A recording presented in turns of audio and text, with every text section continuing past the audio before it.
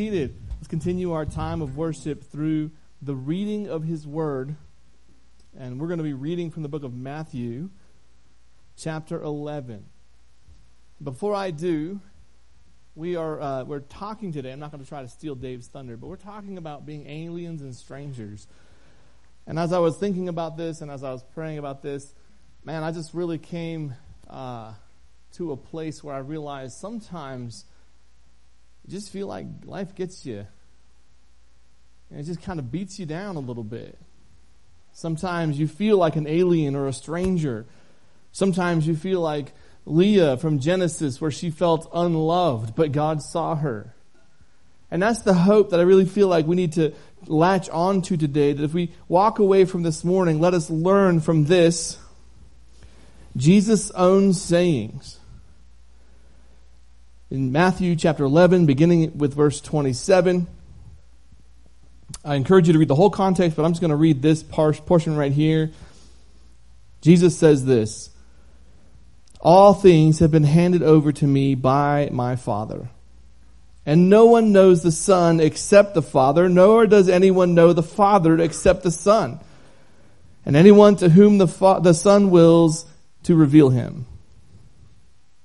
Hear me, church. "Come to me, all who are weary and heavy laden, and I will give you rest. Take my yoke upon you and learn from me. For I am gentle and humble in heart, and you will find rest for your souls. For my yoke is easy and my burden is light." Let us pray. Father God, as we come and continue our study in Ephesians, we continue our time of worship through the proclamation of your word. Lord, I pray that you would just move upon Dave's heart right now. Let him speak when you say speak, and let him be silent when you say silent. But Lord, let us walk away being exalted in your word towards you. Let us be exhorted towards good works, good deeds for your name's sake. I pray that the Holy Spirit would rest upon Dave right now as he preaches the word, and let him preach the word. It is in Jesus' beautiful name we pray. Amen. Amen. At this time, we'll dismiss our children to their classes.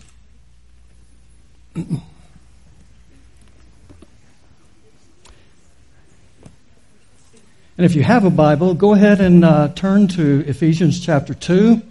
Or if you have a Bible on a digital device, go ahead and find that. Ephesians chapter 2, verses 19 through 21.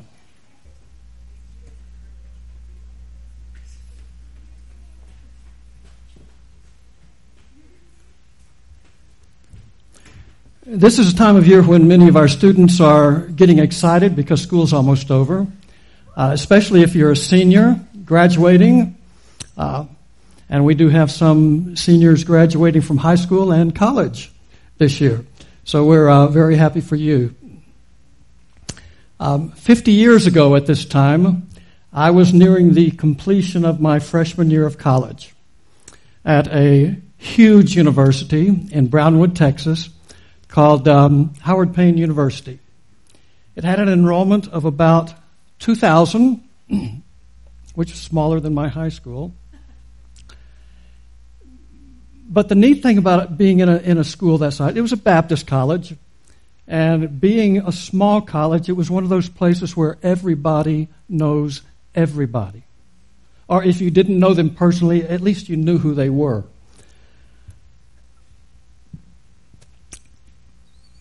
Well, at the same time I was there finishing up my freshman year of college,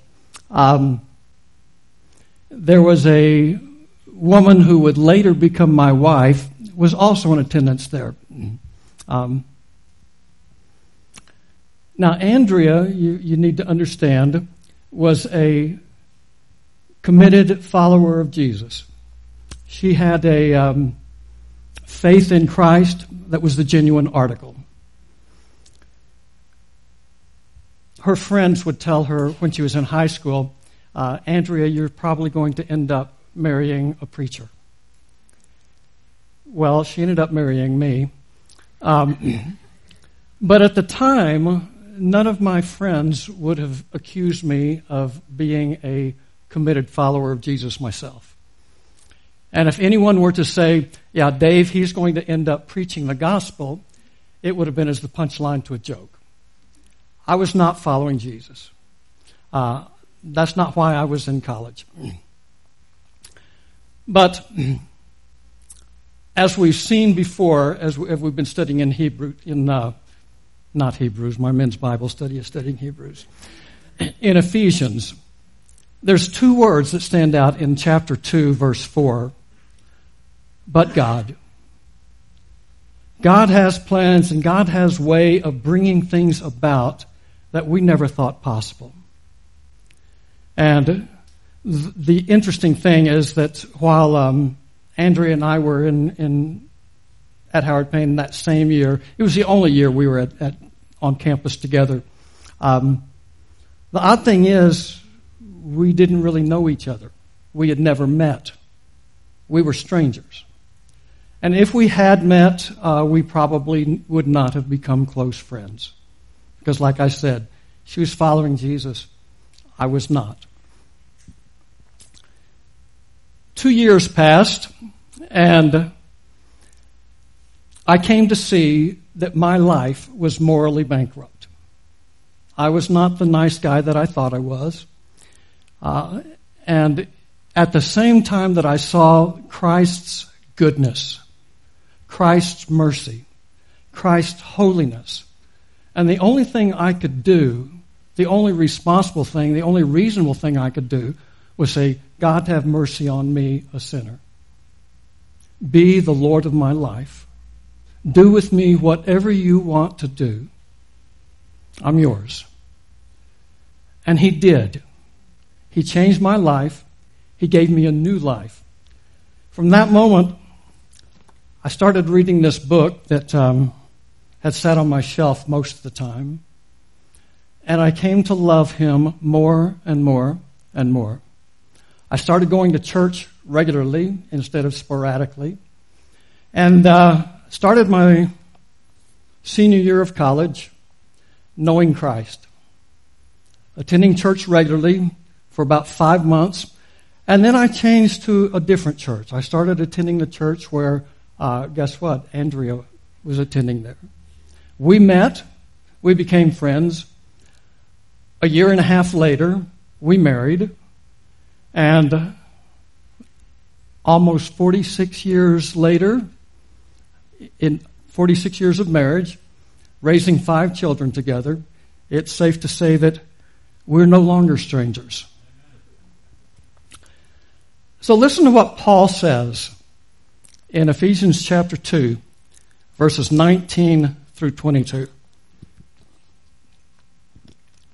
He says, "So then, you are no longer strangers and aliens, but you are fellow citizens with the saints and are of God's household, having been built upon the foundation of the apostles and prophets, Christ Jesus himself being the cornerstone, in whom the whole building being fitted together is growing into a holy temple in the Lord, in whom you also are being built together into a dwelling place of God in the Spirit." So our text starts out with these words, "So then." Well, we don't normally start a conversation by saying, "So then," and neither was Paul. Paul was not bringing up a new topic. He was drawing a conclusion based upon what he had already said in the verses leading up to this. It's what Pastor Matt preached on last week. Now, I'm not going to re-preach Matt's sermon, but just in case you were not here last week, or just in case you were here and heard the sermon but forgot what you heard, let me just summarize in a couple of points. In verses 11 and 12, we could summarize it like this. "Formerly, you Gentiles were aliens, outsiders, strangers, foreigners." And he describes them in 5 terms. Or he says that you were separate from Christ. You were excluded or alienated from the commonwealth or the citizenship of Israel. Now, the word he uses there is important. It's the word politia, which is the word that we get the word polity. So I don't know that word either. Well, you know the word politics. It comes from the same word. But polity refers to governance. We speak of church polity, how our church is organized governmentally. You were excluded from the commonwealth, the citizenship of Israel. Then he says you were strangers to the covenants of promise. That word strangers is another interesting word. The singular is xenos, from which we get the word xenophobia. If you're xenophobic, it means you're afraid of anyone that is different from foreigners, strangers, people of different cultures, different languages. You were strangers to the to the covenants of promise. You were without hope. Now, in the Old Testament, God had promised through the prophets that he would include Gentiles as a part of his covenant people. But the Gentiles didn't know that. They were without hope. And finally, he says, you were without God in the world. Now, the Gentiles to whom he was speaking, these Ephesians who were now in the church, he says, you were previously, formerly, without God in the world. Now, the fact is, they had many gods. They worshiped many gods, but they did not know the one true living God.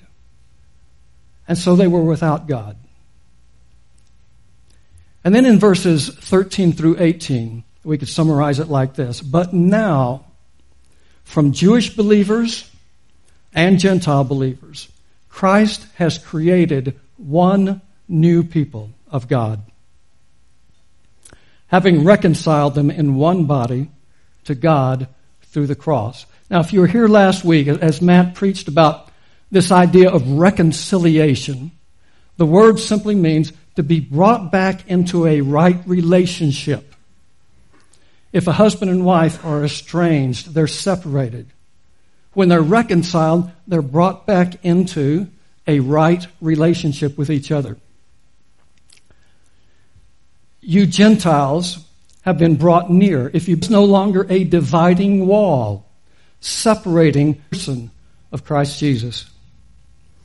And this all comes about through the cross. It is the cross that unites us, all believers, whatever your race, whatever your skin color, whatever your culture, whatever your language, we are made one in Christ. And we can see in verse 18, for through him, that is, through Christ, we now have access in one Spirit to the Father. In that one verse, we see that there is one Savior, it's Christ Jesus. There is one Spirit through whom we have access to the Father. There is one Father. And there is one people of God. Paul is emphatic here that there is one people of God. There's not two. It's no longer Jew and Gentile. When we speak of the church being God's people, we got to understand that the church is not an afterthought of God. The church is not plan B. The church is something that God has promised from eternity past, that everything would be brought together in Christ Jesus, Jew and Gentile. So that's last week's sermon. So that's what brings us up to verse 19. So then, you are no longer strangers and aliens. When he says you are no longer strangers, it's the exact same word that he used back in verse 12. A stranger, an alien, a foreigner. You're no longer strangers or aliens. Now that word aliens is very similar in meaning to stranger, but it has the idea of being a stranger in the sense of being a sojourner in the land. You're traveling there, but it's not where you naturally belonged. It has the idea of being a non-citizen or a resident alien who doesn't have all the same rights and privileges as the citizens of that country.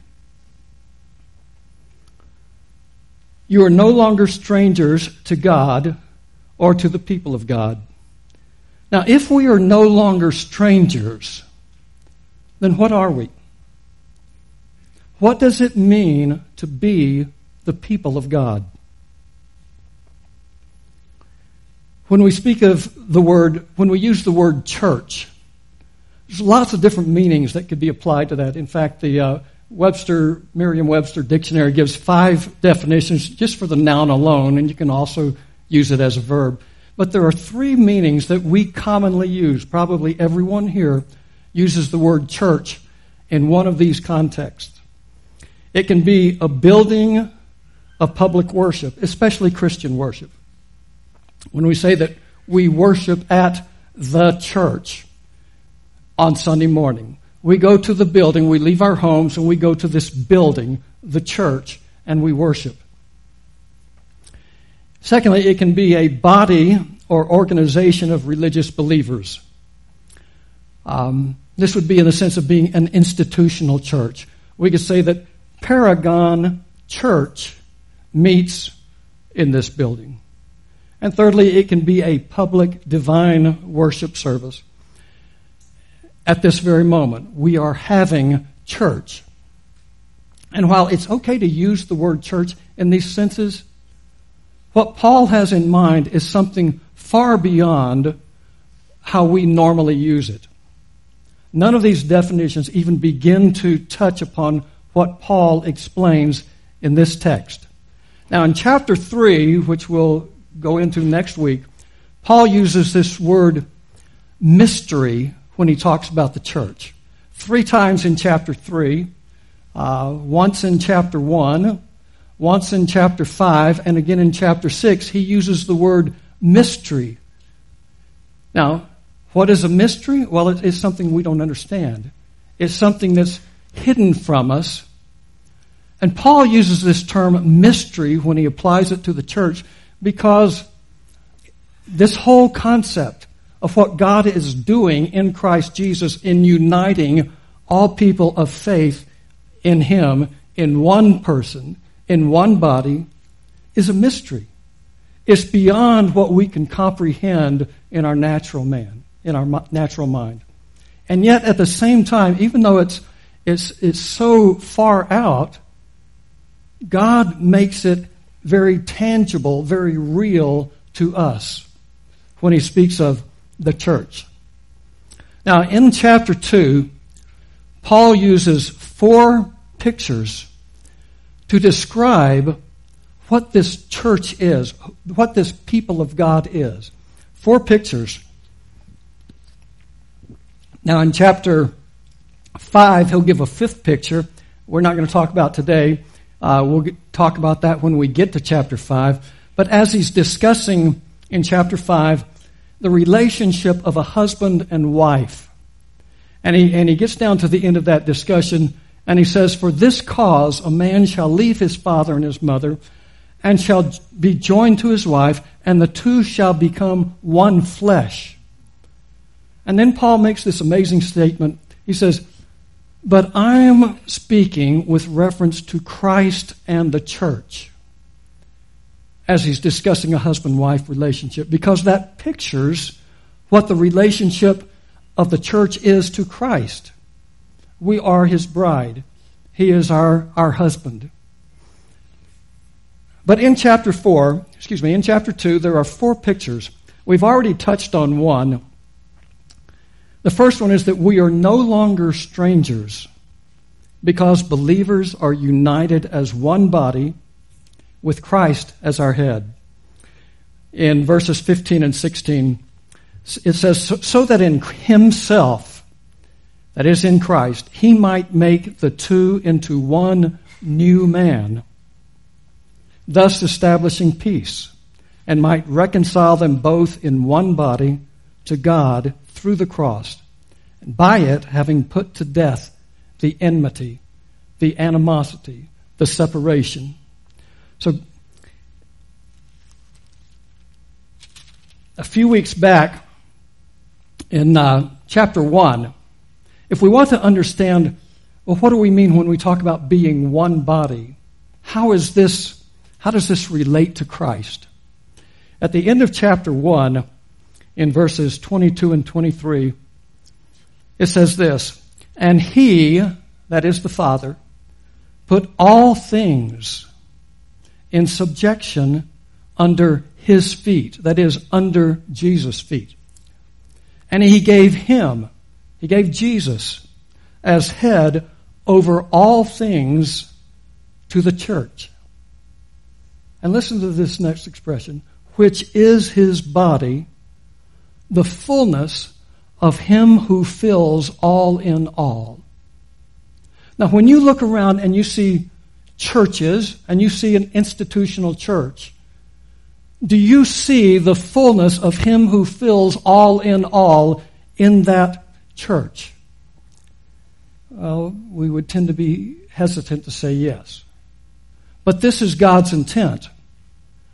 This is what God has planned to come about in Christ Jesus. That the church is the fullness of him who fills all in all.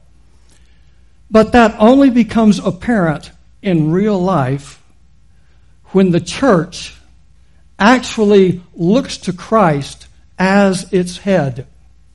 Not as a figurehead, not as, England has a king of England that really has no real governmental power.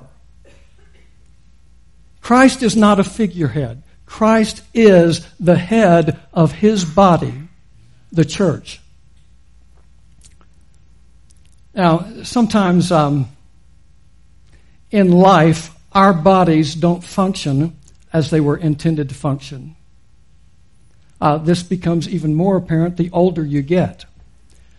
But sometimes through accident, through illness, through some problems, our bodies are not functioning as they were designed to function.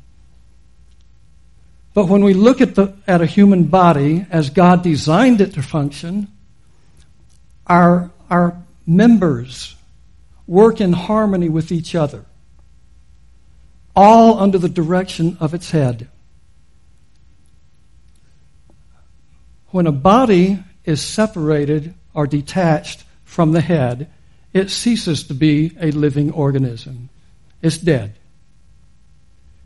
That's not what Christ has done in the church. Christ has a living body, one body with many members.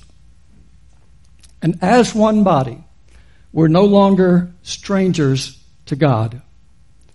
And as members of Christ's body, we are no longer strangers to each other. Whatever our backgrounds, whatever our culture, whatever our race, we are no longer strangers to one another. Because it is Christ who unites us. There's a second picture. We're no longer strangers because believers are fellow citizens. He says in verse 19, "You are fellow citizens with the saints." Now, Paul when he uses the word citizen there, it's a form of the same word that he used back in verse 12, was it? When he talks about being strangers, when being excluded from the commonwealth or citizenship of Israel. It's a form of the same word. And he sticks a prefix at the beginning of it that means with or together with. So when he's talking about the people of God, he is saying, you are now fellow citizens. Not resident aliens, not half citizens. You are full citizens with all the rights, the privileges, and the responsibilities of being a part of the people of God. Now, when we're part of the people of God, think of this in terms of citizenship. Think of it in terms of being a new community, an alternative society, a new commonwealth, a nation, a kingdom. This is what God has made the people of God to be. A kingdom where Jesus reigns as Lord, as King. We are the people of a new covenant. Remember, you were formerly strangers to the covenants of promise. But now, he says, you are full citizens in God's kingdom. Now, this new covenant was promised in the Old Testament. It was fulfilled in the person of Jesus. Jesus is the one who makes this covenant a reality. Remember at the Last Supper, as Jesus met with his disciples, he said this cup which is poured out for you is the blood of the new covenant. It's the new covenant in my blood. Now, this new covenant that was promised even in the Old Testament had provisions that people in the Old Testament didn't enjoy. They didn't have these. This was something that was reserved for the new covenant people of God, which included both Jews and Gentiles. He says in Ezekiel chapter 36, God promised, I will give you a new heart and put a new spirit within you. I will remove the heart of stone from your flesh and give you a heart of flesh. That is a tender, compassionate heart. And I will put my spirit within you and cause you to walk in my statutes. Now, those of us who are familiar with basic Christian doctrine, we know that when we surrender our lives to Jesus, we're born again, God gives us his spirit to come dwell within us. And we think of that, well, of course that's normal. But in the Old Testament, the people of God themselves didn't enjoy that privilege. You had certain kings that had the Spirit of God. You had priests. And you had prophets. But the majority, the overwhelming majority of God's people, the nation of Israel, did not know what it meant to have God's Spirit within them, moving in their lives personally. This is the privilege that every believer, every person who's part of this new covenant enjoys. The Spirit of God dwells within you. In Jeremiah 31, beginning in verse 31, he starts talking about making a new covenant.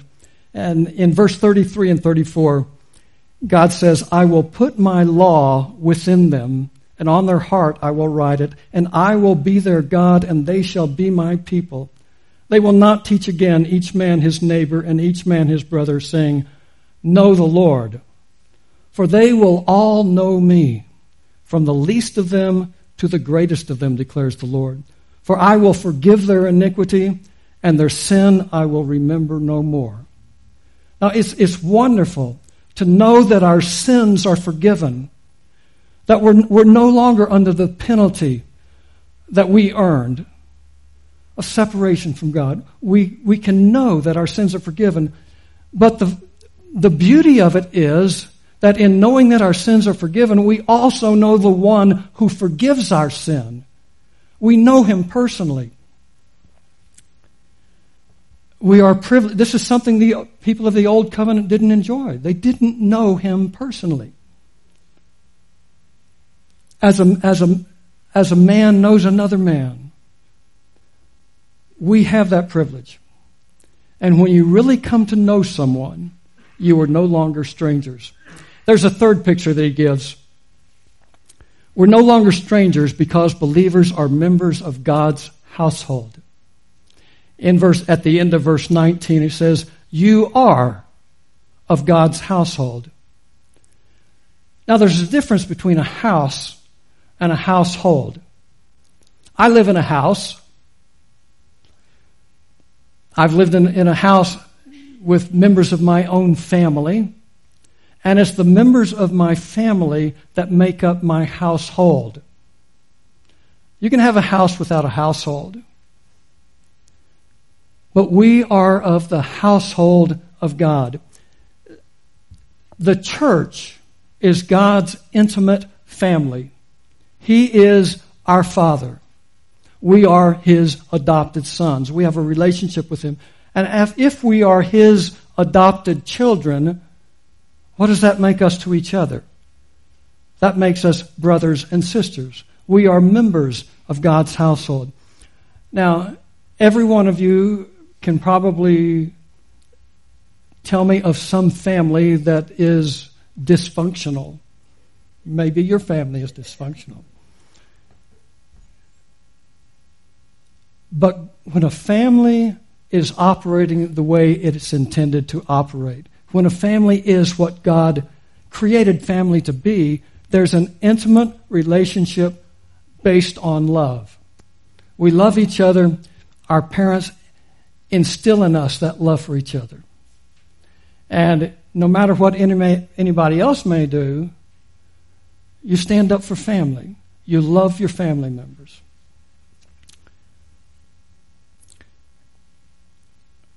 There's a fourth picture. We're no longer strangers because believers are being fitted together as stones that make up God's temple. Listen to these verses, and he shifts from the image of a house as a building to the image of a temple.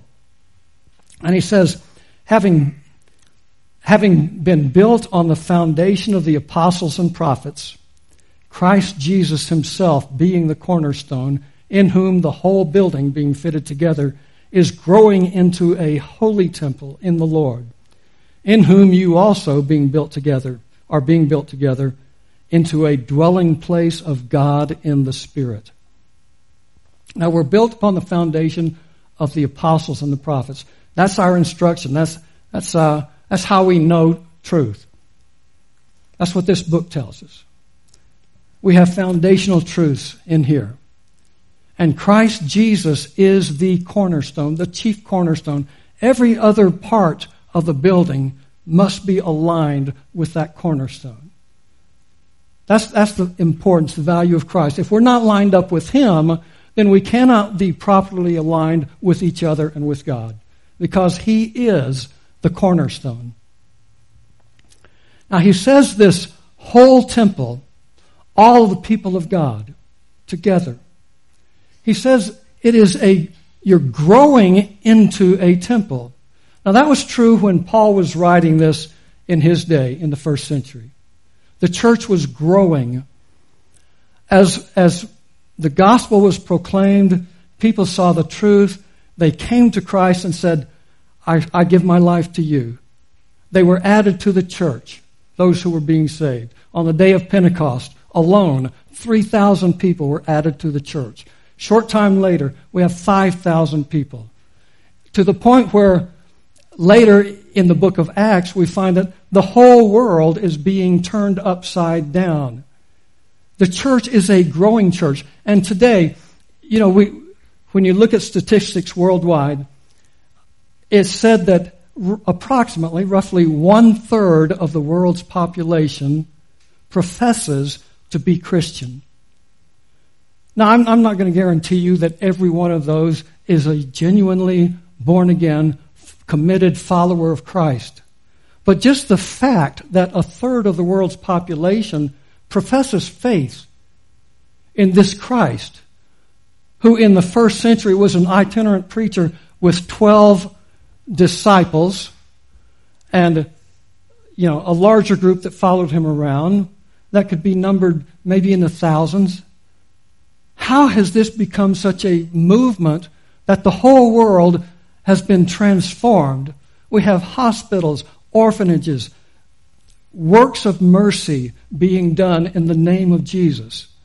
This is the power of the gospel to change lives, to change your life, to change my life. The church is a growing church. I look around and I see lots of problems in the world. But none of those problems is bigger than my God.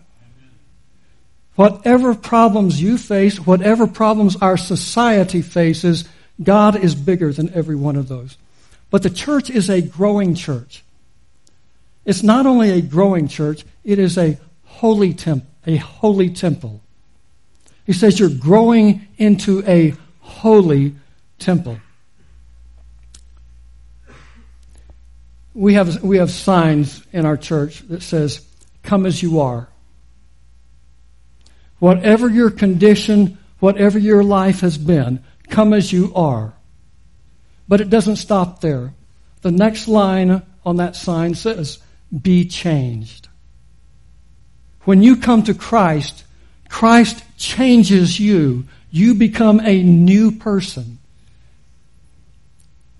And you continue to grow in holiness, in righteousness, as you continue to look to Jesus, who is the author and the perfecter of your faith.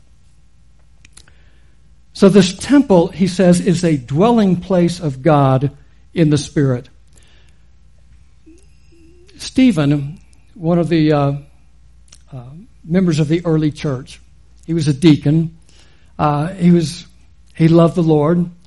He was brought before the Sanhedrin, the council, the same Sanhedrin that convicted Jesus and saw to it that he was crucified. Stephen was brought before this same council, having been accused of blasphemy against Moses, blasphemy against the law, blasphemy against the temple, speaking evil of the temple. And as Stephen makes his defense, he starts all the way back with Abraham and traces God's working among his people. And he gets to, he'll end up getting all the way to Jesus and saying, this same Jesus whom you crucified at the hands of godless men. But when he gets to the point about David and Solomon, he says this. He tells us that God does not dwell in temples made by human hands.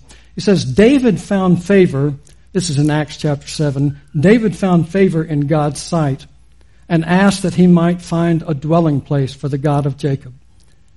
But it was Solomon who built a house for him. However, the Most High does not dwell in houses made by human hands, as the prophet says, "Heaven is my throne, and earth is the footstool of my feet. What kind of house will you build for me, says the Lord? Or what place is there for my repose, for my rest? Was it not my hand which made all these things?" He was telling the Sanhedrin, the keepers of the temple, which they thought to be the dwelling place of God, where God's glory dwelt, which nobody saw. And he was telling them that God does not dwell in temples made by human hands. And he quotes from Isaiah to prove his point. But they were gnashing his teeth at him, and especially when he said, "And you crucified the Lord of glory. You crucified the Son of God." They ended up stoning him to death. And the person who wrote Ephesians was standing there right with them, holding the garments of those as they took up stones to kill Stephen.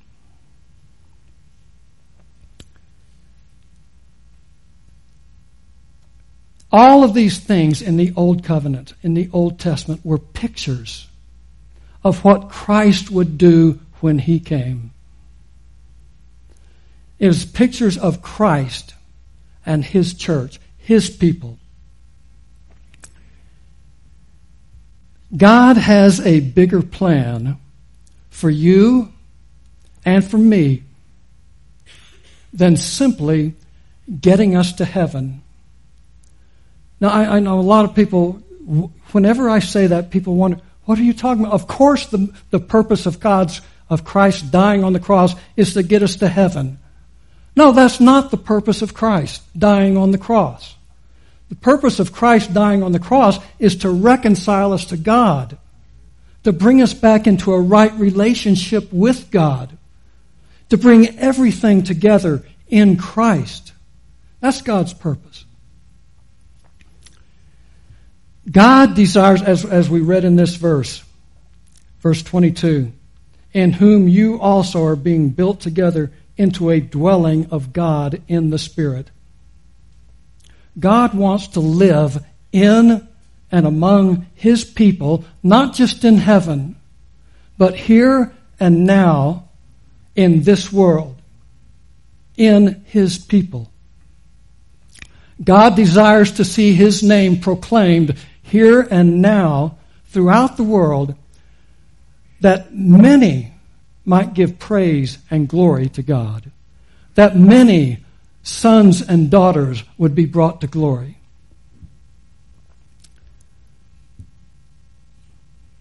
God's kingdom has no place in it for any rival kingdoms.